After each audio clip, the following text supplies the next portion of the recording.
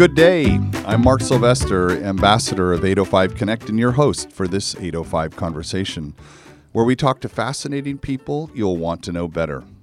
Our show is exclusively sponsored by California Lutheran University School of Management and Tolman & Weicker Insurance Services.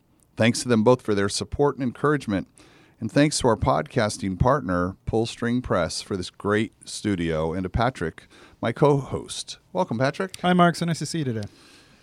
Nice to be seen. And today's guest is Pavel Golenchenko. Sounds good. Does that sound good? And from this institute, it's Adizes. There's an S on there. The Adizes Institute, new to Carpinteria. Is Adizes Institute new to Carpinteria? I think it's what in the last. How long have you guys been in Carpinteria? Well, for a long period of time. Really? One of the great speakers in management, great authors, once told Adizes is the best kept secret in America. Okay, so we're known everywhere, probably except Santa Barbara County. Well, we're going to go a long way towards fixing that today because Adizes is a new sponsor of the 805 Connect project. So we thank you very much for that. We appreciate that, and we work with Paula on bringing you guys on board. And I'm thrilled that you're here today. And there's a lot that we're going to get into. So you're the head, the VP of Business Operations for the Institute. Tell us a little bit about what you do. If we're the big secret, tell us more of how you guys work. So overall, a major part of the company deals with, we have definitely business clients, and our major job is to help them to make a transition from life cycle stage where they are now to the next one. And if you want to segment, our major segment, and it's actually the way how I came to the company, because I used to be CEO of my own company. I was a partner and CEO of the company. And one day I found myself in a situation where we have so many problems.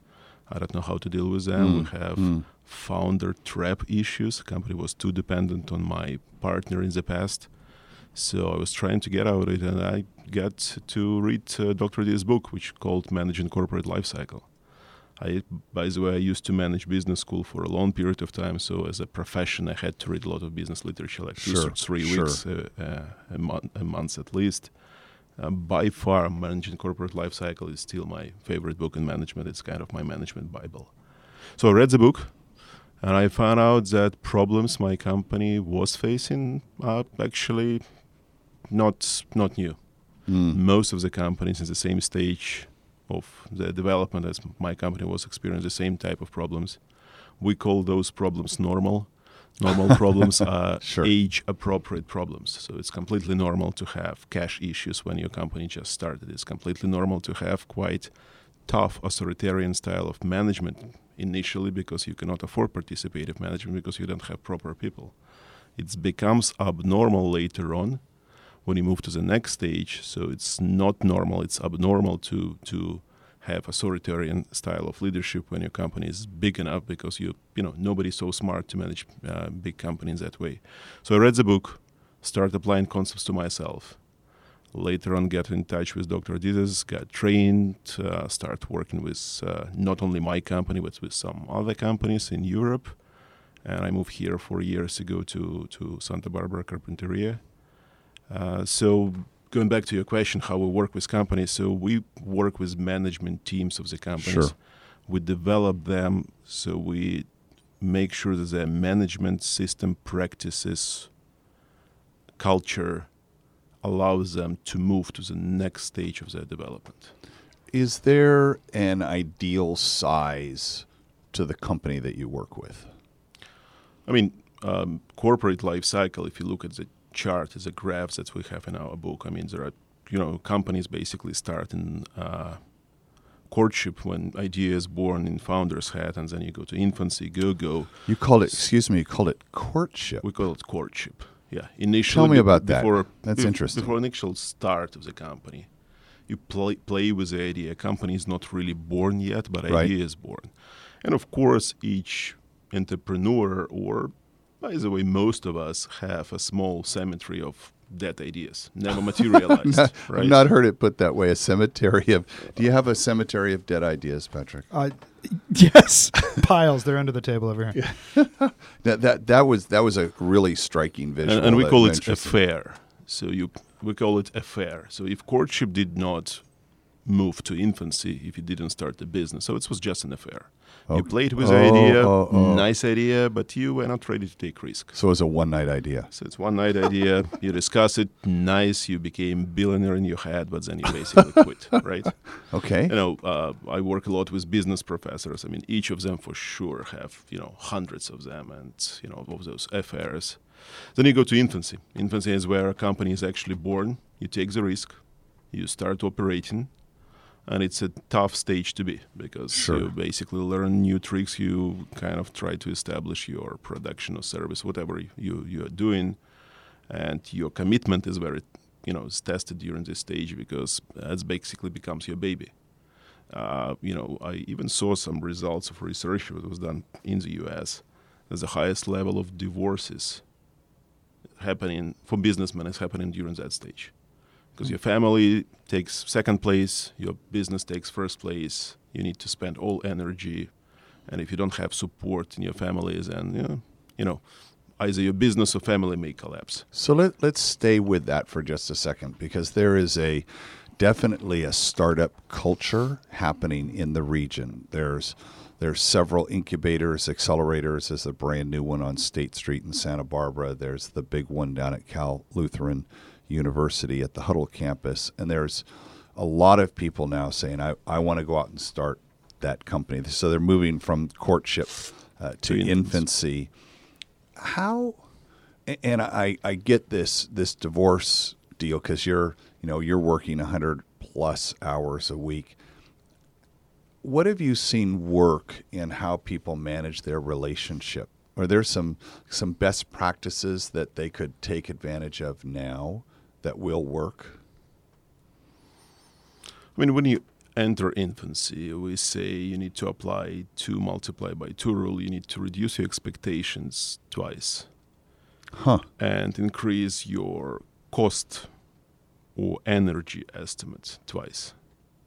Because from one point of view, if you start a business and you go infancy, you need some sort of, rose glasses. At the same time, you need to be prepared that you will need to spend twice as much time and results will not be so fascinating at the beginning. So you need to be prepared. Of course, it's a child. So if you want a child to be healthy, you need your partner to know about this child because, your spouse probably does not realize that you are entering this entity. So being open from the very beginning, making sure that you have enough, support in your family from the very beginning, it's important. Because sometimes people start, and the spouse did not realize it would be so tough. So that's whole problem start. We do not really specialize here. So when we don't work too much with infant organizations. We work with them, but major help that we can give to infant organization is more in training field than in actual transformation. Because actual transformation starts when you really have management problem, and management problem really starts when you have personnel. If you don't really have many people working for you, then there's not much of a management problem. It's more like whether your idea is solid, whether your business proposition is solid, whether you're really giving a value to your customers. There are lots of strategic questions, and definitely you need to be prepared. So what is that number as I go from, you call it the go-go phase, so I go from infancy to that. Is it 2 people? Is it 3 people? Is it 5 people? Or is there a magic number there when you start to see those first problems? Let's first describe a go-go.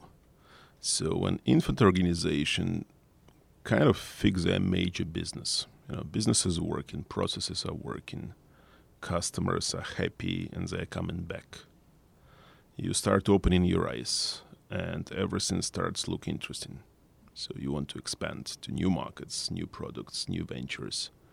So that's why we call it go-go, because, as a small child, when, he or she starts walking, everything looks interesting. So they touch everything. So there is no magic number. I mean, from my experience, the real go-go you should start talking about probably, it really depends on the business. Sometimes we say $20-30 million a year plus in revenue, but it depends in business. If you're in oil business, $20-30 million is nothing. If you're a service company, it's something. So I would say 50 plus people maybe, but there is go-go, infancy, adolescence. It's not really a size. So if you look at Lifecycle curve, it's kind of a condition where you are right Okay, now. sure. Let's say some people would say that Apple still, or at least was, a go-go company. Because what differentiates go-go from adolescence and prime, in adolescence you are kind of independent from your founder. So your founder is maybe still around and maybe still active, maybe CEO and maybe the most important leader of your company, but theoretically and in practice, company is emancipated, can survive without a founder. And some people were saying that, Steve Jobs was so important. So let's see what happens in the next couple of years. So you can be largest company in the world being still go-go, right? And you can be, mid-sized company already in adolescence. So it's not. I see. Okay, that helps explain it a lot. I'm going to shift gears for a second. I want to talk about you for a second and what, your experience in this. So you had a business you were running for 5 years. You read this book. You were having some challenges. But I'm looking at your educational background, and you have a bachelor's degree in civil engineering. Never worked a day. All my family in civil engineering. My one part of my father's part of the family are from civil engineers. My mom part of the family are from more like social studies, history, philosophy, all that stuff. So I choose engineering. I graduated with distinction, but never worked a day. So basically, being last year student, I also entered business studies. So went for a joint project with local university in Colorado, University in Boulder. Then actually completed my studies in Boulder, Colorado. And after that, got executive MBA in Europe. So more or less, I'm economics business. That's what I was doing last 20 years almost. Right. I've got a Boulder question for you because Boulder comes up in conversation a lot whenever you're talking about startups. Mm-hmm. They're a phenomenal startup community. The book's written about them, Brad Feld and all of that. What was it like 20 years ago in that scene? Was there a startup scene there at all? I was 97, 98 when I was in Boulder, and I first visited Boulder since then a few years ago. So basically, 2013, I went back to Boulder. It didn't strike me of like huge changes. 97, 98, it was already some biotech, and so it was already booming in terms of startups. So it's probably got even more better right now in that field, but it was already quite a booming small city in that respect. Yeah, they're definitely on the map in that regard. That's a nice place. I was pretty lucky. I studied in Boulder, and I moved to Santa Barbara. Although, all my life I spent in much, much bigger cities, and my wife still believes that I would feel myself more comfortable in a city with a big traffic jams, New York. I'm sometimes impatient with the way, people drive in Santa Barbara. Nobody's in a hurry and so on. But also, after 4 years, I'm right now pissed with the way guys drive in New York. So, I'm getting acclimated here. Do you have to travel a lot with your job? Like 50+% of my time, yeah. So right now I serve clients in different parts of the world. Overall, over my career with Adidas, which is 6-7 years, I work with companies in 12 countries. So right now we're trying to go back to our core and develop more clients in U.S. So that's actually was my promise to my wife that I'll try to stick to U.S. Also, U.S. is so big, so having a client somewhere in U.S. doesn't really help you to stay at home. Maybe we can help with clients in the 805. The 805 is one of the largest area codes in the state. That's a dream scenario. You cannot imagine. Like when you talk to your colleagues and they say, you know what, I work with my client, delivered a session, and then went to sleep in my own bed. That's kind of bragging in our company, because usually we say you need to be somebody to travel a few thousand miles in order to perceived as a worthy expert. So that's why, Dr. Adidas is famous all around the world. His books are translated in I don't remember how many languages. But if you look at, our local backyard, it's difficult to be a guru in your local backyard. But we shall see. Well, let's see if we can help with that. Now, when you go to how do people get to your website? It's Adiz. Adidas, ADIZES.com. Okay, Yeah. great. And is there a lot of content on there now that business owners can listen to? We're getting more and more. This year we started a series of webinars. So Okay. more or less like almost every month. Like we did 5 webinars already this year, and we're planning to have 3 or 4 more. So we're doing 1 webinar a month, basically. We have lots of video fragments, lectures about our methodologies, some testimonials from clients. We have free online assessment of life cycle stage. So you can go online, take a short quiz, a short test, like 10 minutes, and get a roughly good estimate where your company is in life cycle. Of course, it will be inaccurate due to your personal style. Explain that. If you're entrepreneurial by nature, Right. any type of rules in company will seem like bureaucracy to you. So if you have few rules, you say, oh, we're going into aristocracy, or, we're too organized, too rigid.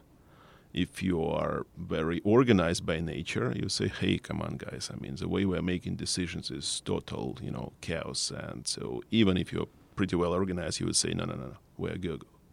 So that's why it helps if you take 2-3 people from your management team, and all of them, especially if people are different, take the test. Sure. The best way to get, of course, an estimate is to work with us. But, test gives a pretty good Get a sense estimate, of it. good sense of it. We have also management style indicator on our website. And what is that?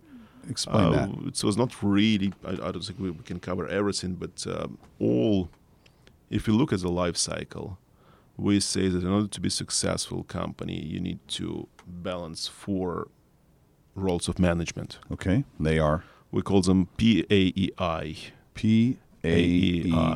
Okay. So we usually ask a question, would you agree with me if I tell you that the company is well managed, if it's effective and efficient in short term, and effective and efficient in a long term?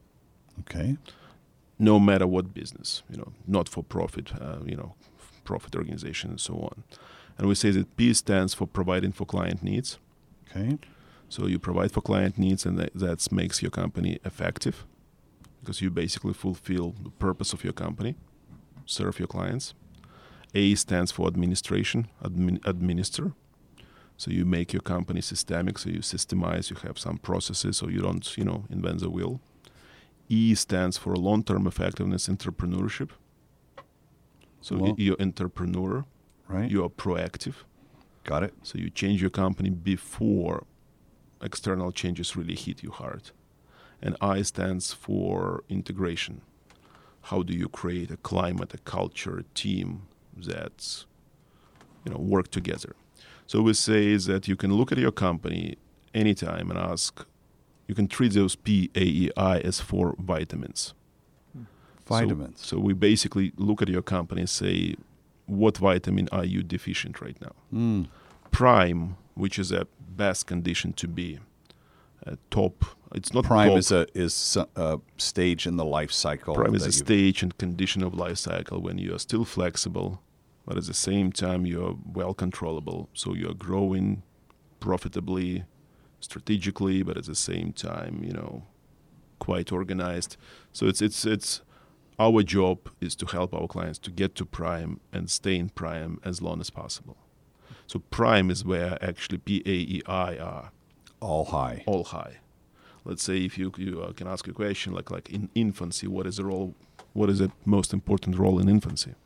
It's clearly P, right? Provide for client needs, because if you cannot get your clients, nothing else is important, and et cetera, et cetera. So we work with those 4 roles and trying to define where you're deficient and try to help you to close this gap. And there is a certain sequence, of course, when you move over life cycle, how this role play together. And they're not easy to play together because each one of them undermines another. If you want to be... explain that.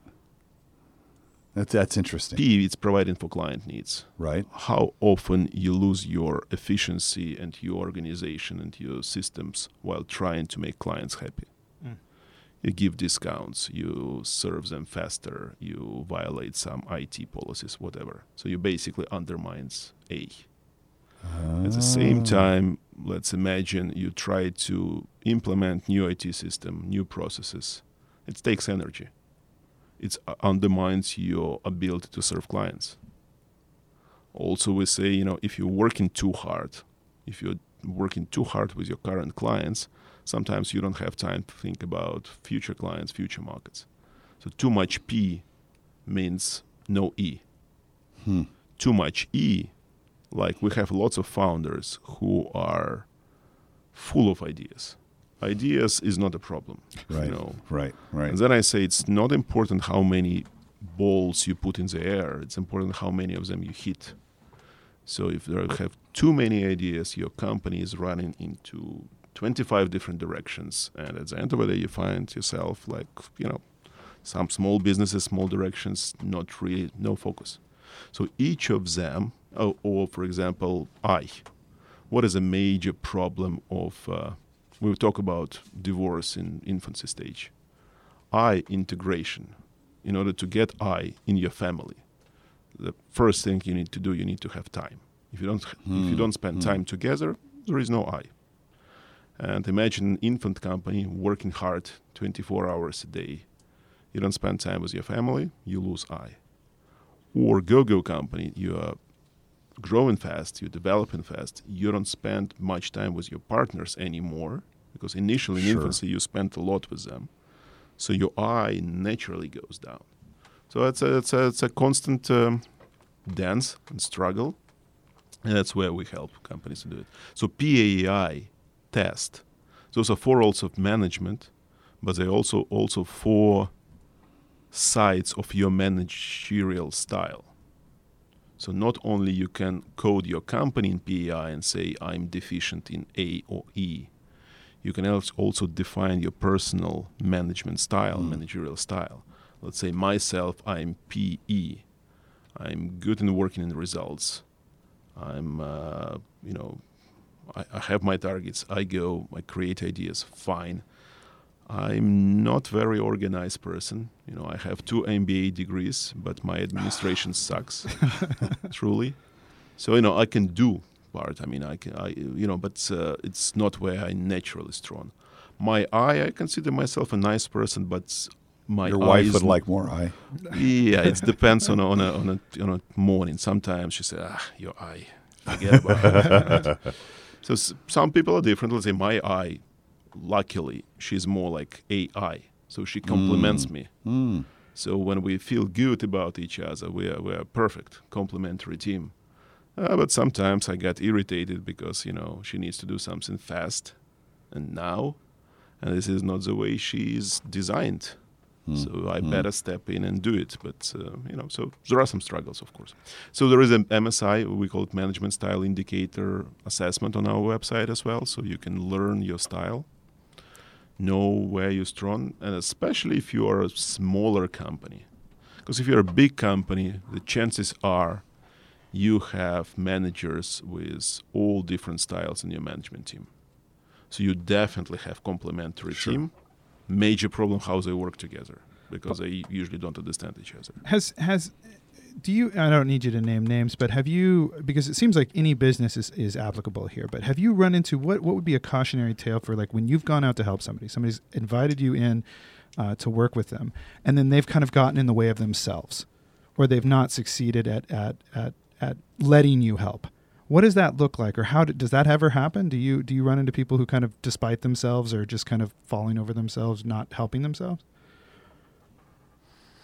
I mean, our success ratio is good, but definitely we have some difficult cases. And as I usually say, if you have a smaller company, unfortunately or fortunately, a lot depends on few key individuals. So if they are not able to change their behavior, it's difficult. So like if you have a founder or a partner Then you get who's not on board. Then you go into founder trap. Or, a founder trap is a condition of business when too much depends on him or her. Those founders taking all strategic decisions. They're kind of micromanaging a lot. So company is not developing further. And sooner or later they kind of age and die prematurely. It can take years and even decades because it depends on the industry. If industry is not, if it's a fast-changing industry, it takes years. If it's, slow developing industries can take a lifetime, but they do not reach their highest potential. So of course, some key members of companies sometimes do not support the ideas. Plus, it never works like they say, okay, guys, you manage, I'll be just myself. No. For a bigger company, we can deal with that. If it's a bigger company, we can deal with all different funny type of styles, combinations, and so on. We do not work on personal level. I coach a little bit, but it's not our specialization. So if a person has personal issues, we may recommend somebody to deal with. We're not dealing. We call ourselves organizational therapy. So we work with companies. Our job is to help a company and protect founder or CEO or whoever hired us. Sure. So we don't want, his or her management team to go after him. But we're not helping just him or her. We're helping companies. You're not a lifestyle coach. We're not lifestyle. And, right. and sometimes some founders put themselves much higher than their company. Then we cannot help. We say, depends what you want. So then describe how it works really great. Like what's one story where you've walked in and it's just they were clearly in need of you and then it just moved to something good. Does it happen that easily? I make it sound like it's a really easy thing, but overall it's from 1 to 2 years commitment. Wow. So it's there is no easy fix. And again, we are not consultants, so we're not always around. So we basically spent a few days a month with the company, working with management team. And there is a program steps, we go with them. And they should be committed. If you cannot change your culture and the way you manage over the night. Of course, it's easier when you start work. If it's like, let's say, dynamic go. You start working with them and then they buy 5 companies and so on. It can take even more years. Sometimes we work with companies, we agree with them, no more acquisitions. Like I was working with one company. It's I would consider it a success. They're much better right now, close to adolescence. The company grew from having 200 employees to having 8,000 in 5 years. While you worked with them. Wow. In 5 years. No, we started work with them when they had 6,000. But they were already big. And when I work with management team, I ask, okay, guys, raise your hands if you made your career basically inside of this company. Mm-hmm. Half of the team was guys who were acquired. You can imagine funny dynamics. You have 5 disguised CEOs in the same room trying to work together. They used to run their smaller businesses. Right now they're together. That was session. I don't drink, but I had to go heavy in meditation after each session because you cannot take it on yourself because the way they try to do it because they cannot tell to each other what they think about them. So they tell you. Channel to us and to me.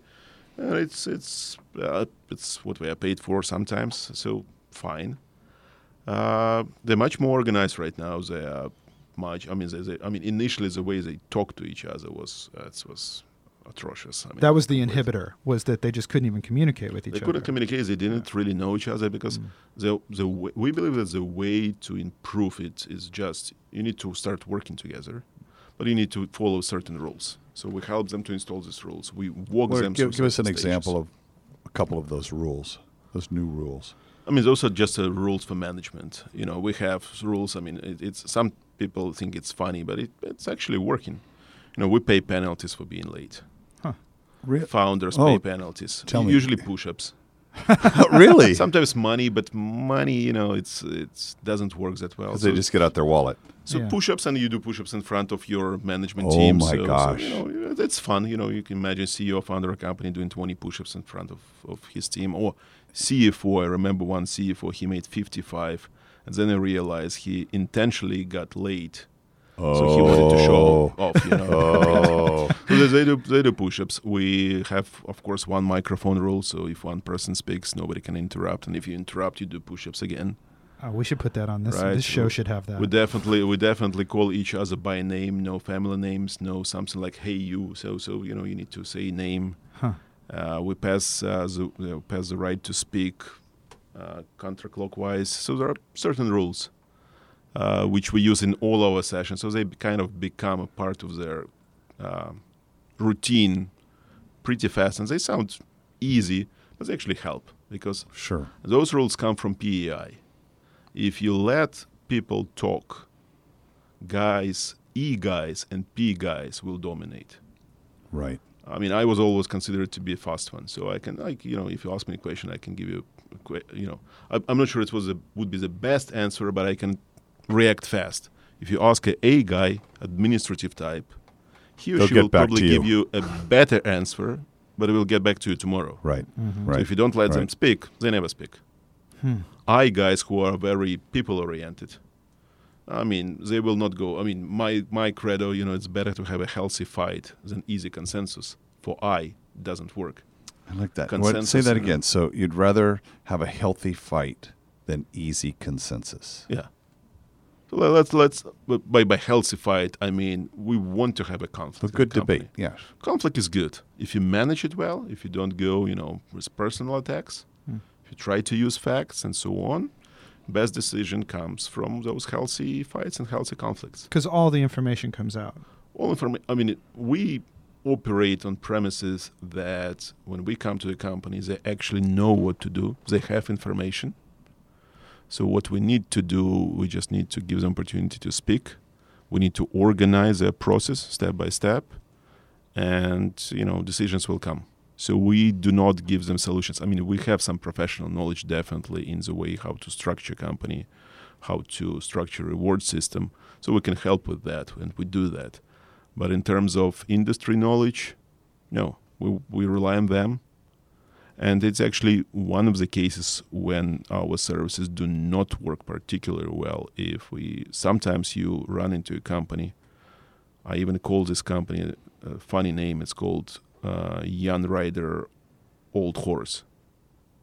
Young rider, old horse. You have a young CEO or leader of the company, young in his mind, right?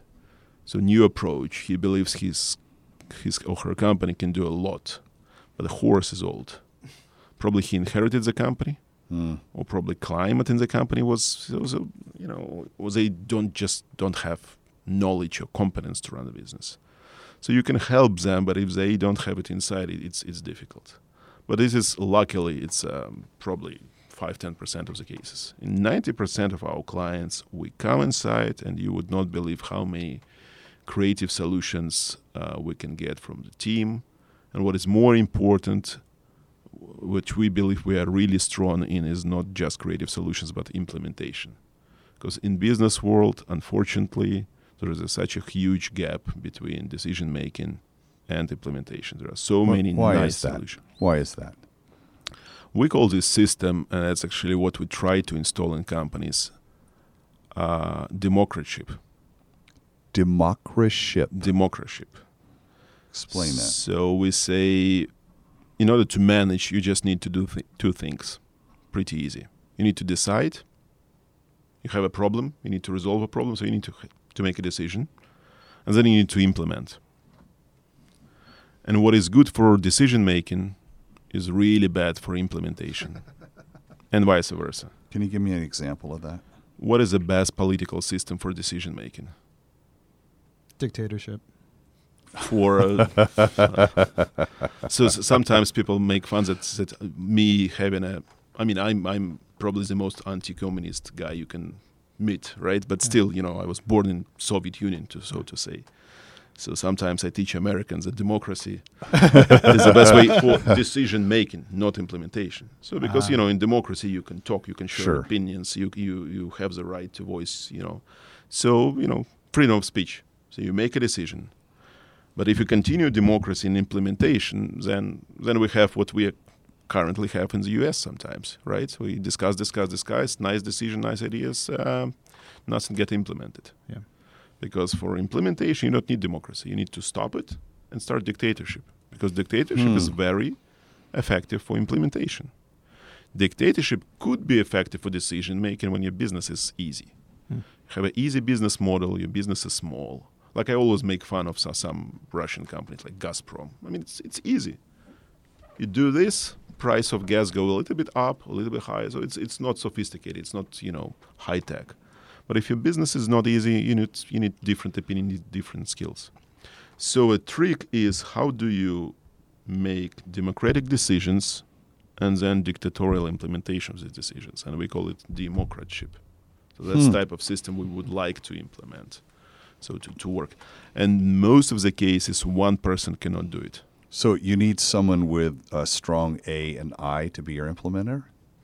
A for sure. So P and A are more authoritarian. E Sure. and I are more open-minded. So you need to have a right mix of people. Plus, you need to go through certain steps to do it.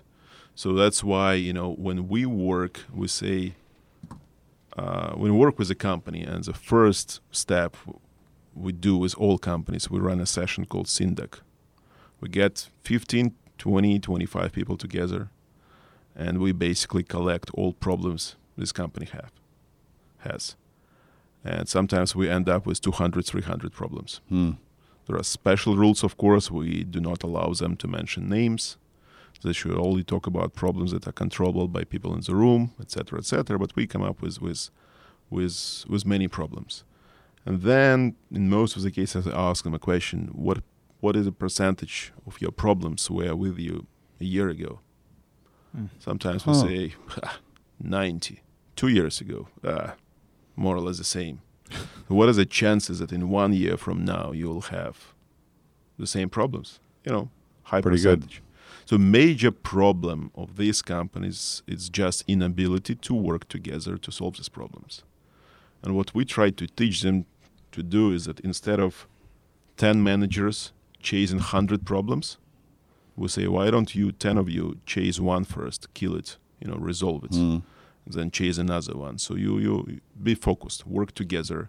By working together, you automatically increase your I integration in your team. Okay, You sure. solve problems, and chances are that if 10 of you agree on the solution to a particular problem, chances are it will get implemented easier. If I try to solve 10 problems myself, and then I run into my colleagues, and the implementation then, goes to nowhere.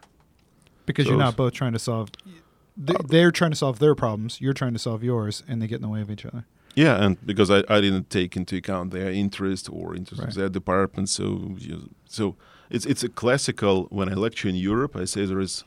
You probably don't know that, but there are two classic management approaches. One is called American, another one is called more like Scandinavian, but it's probably like more Swedish, right? Classic American approach, and I can show it in an example with decision-making implementation. Classic American, how fast Americans make decisions in a stereotype world. Usually pretty fast. Sure. At least if you watch movies, it's fast, you make decision, you move. At the same time, if you look at especially American corporations, how long does it take them to implement these decisions? Sometimes for ages.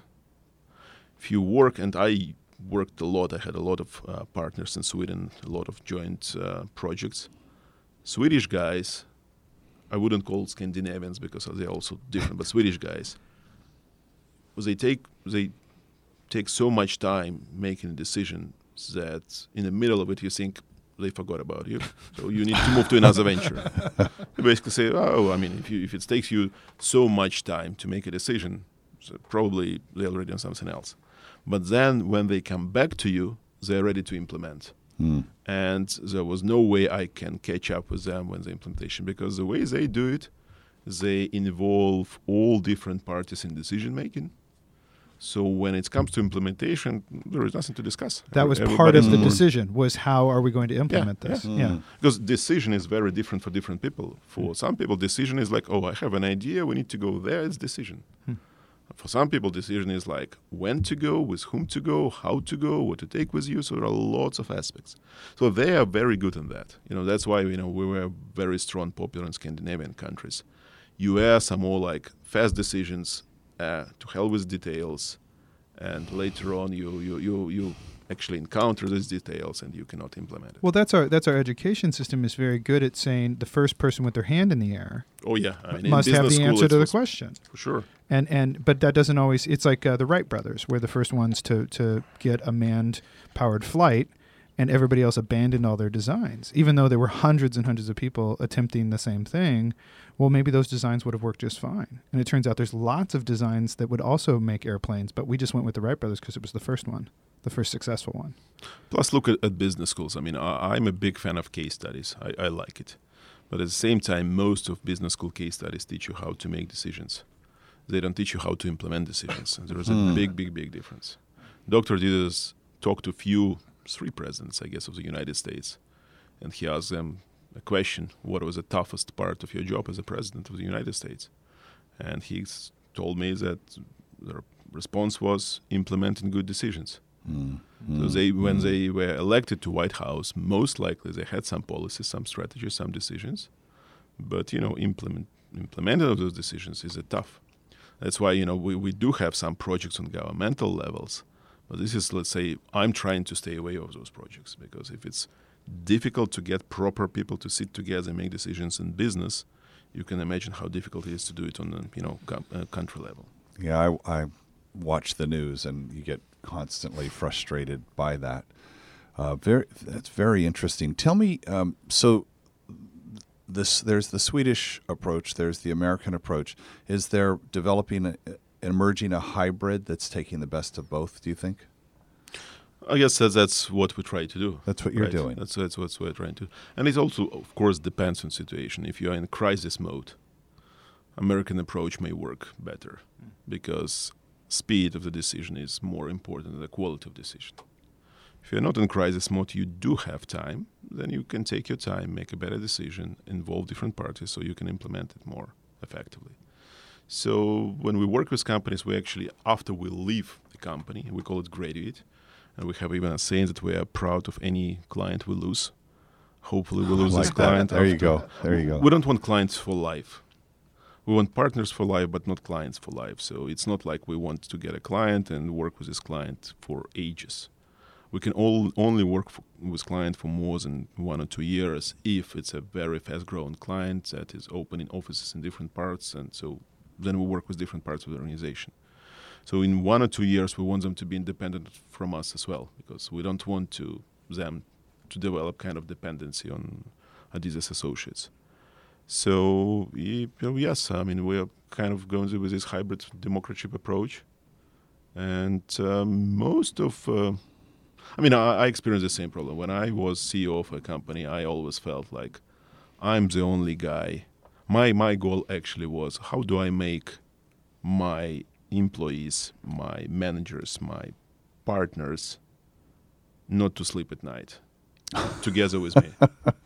Because, if you're a CEO and you're responsible for a business, you worry about your business. So you have lots of sleepless nights. Sometimes you just feel, am I the only one? Because you feel like, your colleagues just go home, enjoy their life, and you kind of feel envious. And it's not like I want to ruin their lives, but I want them to feel that they're part of the same company. And more or less, success of a company depends on commitment of people that work in the company. If it's just commitment of few partners, it's good enough initially. But when you move to larger scale and you're a go-go adolescent company, you want to have more and more people like that. And you do it through different tricks, creating a better culture, reward system, structure. There are lots of ways to do it. But eventually you need to understand that, you can only grow your business that much as number of people who really take it seriously and ready to sacrifice part of their energy for that business. What would you say, because the people who listen to this show they're business leaders, managers, they've got small, medium, large businesses here in the region, and now that we're podcasting, they're outside of the region and they're listening. What's the biggest surprise they have when you come in as the organizational therapist and you do that assessment? When they say, God, I didn't know that. You see something they couldn't see. What's the biggest surprise? I would say it's a bit different. Our best compliment to us that our approach and the way we work is so logical, based on common sense. I mean, as I said to you before, I have 2 MBAs. I managed MBA programs, so if I want to complicate things, I can do it. But those difficult business models, they don't really work in businesses. I mean, it's like you need to be able to speak the language of majority of they just don't work. So what they like is that approach is so easy and they can see problems so clearly. So basically, sometimes they say, "Oh, you didn't tell us, anything new. We knew most of it. You just organized it in a way we never thought about it." So it's like a puzzle. All pieces were there, but when we came with some of our models, some of our tricks, they see it clearly. Can you imagine that this is probably our best session. I probably did 100 already of them. Syndac, I mentioned it before, that you get 20-25 managers of your company. And by the end of 2.5 days, usually session, you can get all of them agree on 100, 200 problems that company faces, on life cycle position of the company, and on action plan, how to do it, how to go about solving those problems. Sometimes when I talk to CEO and say, okay, by the end of day 2 or 3, we will get it, action plan, and everybody in your team will actually support it, and they would agree about diagnosis of your company and your problems, say you're dreaming. They cannot agree about, what type of coffee machine to buy. You will not be able to. Sure. And they do agree because the way we manage. You've got a process. And so we have a process. But at the end, some of my colleagues get disappointed. Say, oh, we did such a great job. And at the end, what they told us that, oh, guys, you didn't really teach us anything new. We knew ourselves, and I appreciate our team. So that's a good compliment for us. So if they feel that they did everything themselves, fine. We just slowly go, find companies on the right track, and it's fine. So I wouldn't say there is one peculiar. Of course, we have some specific, ways how we structure organizations, how we, design reward systems. There is some knowledge behind it, but overall, we are building very intuitive, common sense system of management that people can easily grasp, and just, if they are committed, they just go. And it doesn't, it's like a fitness a little bit. You need to be, when our program fails, if, our program is it's not a liposuction.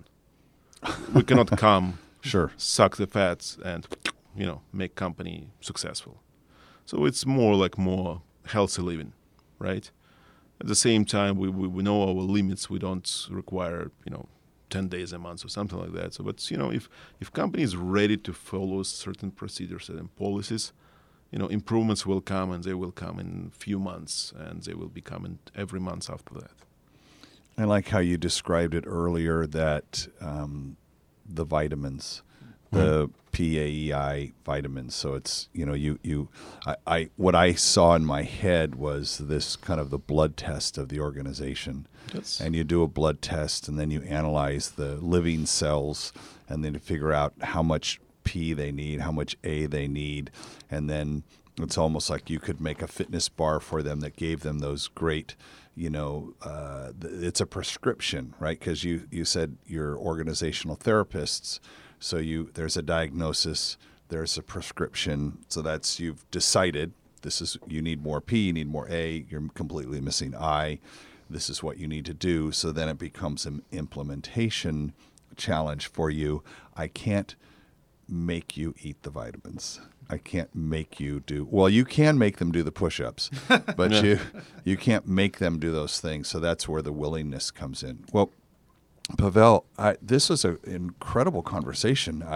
I'm thrilled to learn so much about it, and I think you bring so much experience to this conversation because of that whole European outlook, which is, again, as you said, different than the American way. Is there anything else you want to tell us about the Institute that, here in the region they could maybe take advantage of? I mean, as I said before, we work around the world, different parts. But, guys, we're here, we're in Santa Barbara, we run workshops every, 2-3 months. And our classic workshop is called Breakthrough to Prime. So basically, we kind of teach and work with C-level executive, CEOs of the company, founders, or major shakers and movers of the company, trying to show them how they should advance their company to the next level. This is kind of a light part, because sometimes we work with companies do it, but at the same time, and please, managing corporate life cycle. It's get the book. Get the book. It's not so widely known because it's a little bit thick. But I remember I read that book. It's probably 400 pages.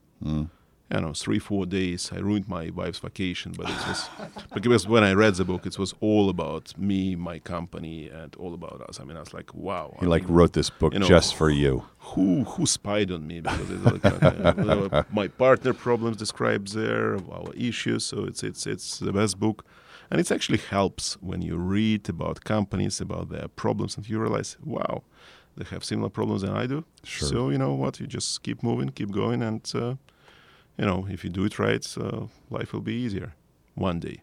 I love that. We have a saying, what if it were simple? Yeah. Right. What if it were simple? Well, thank you so much, Pavel Golenchenko, who's the Vice President of Business Operations at Adizes.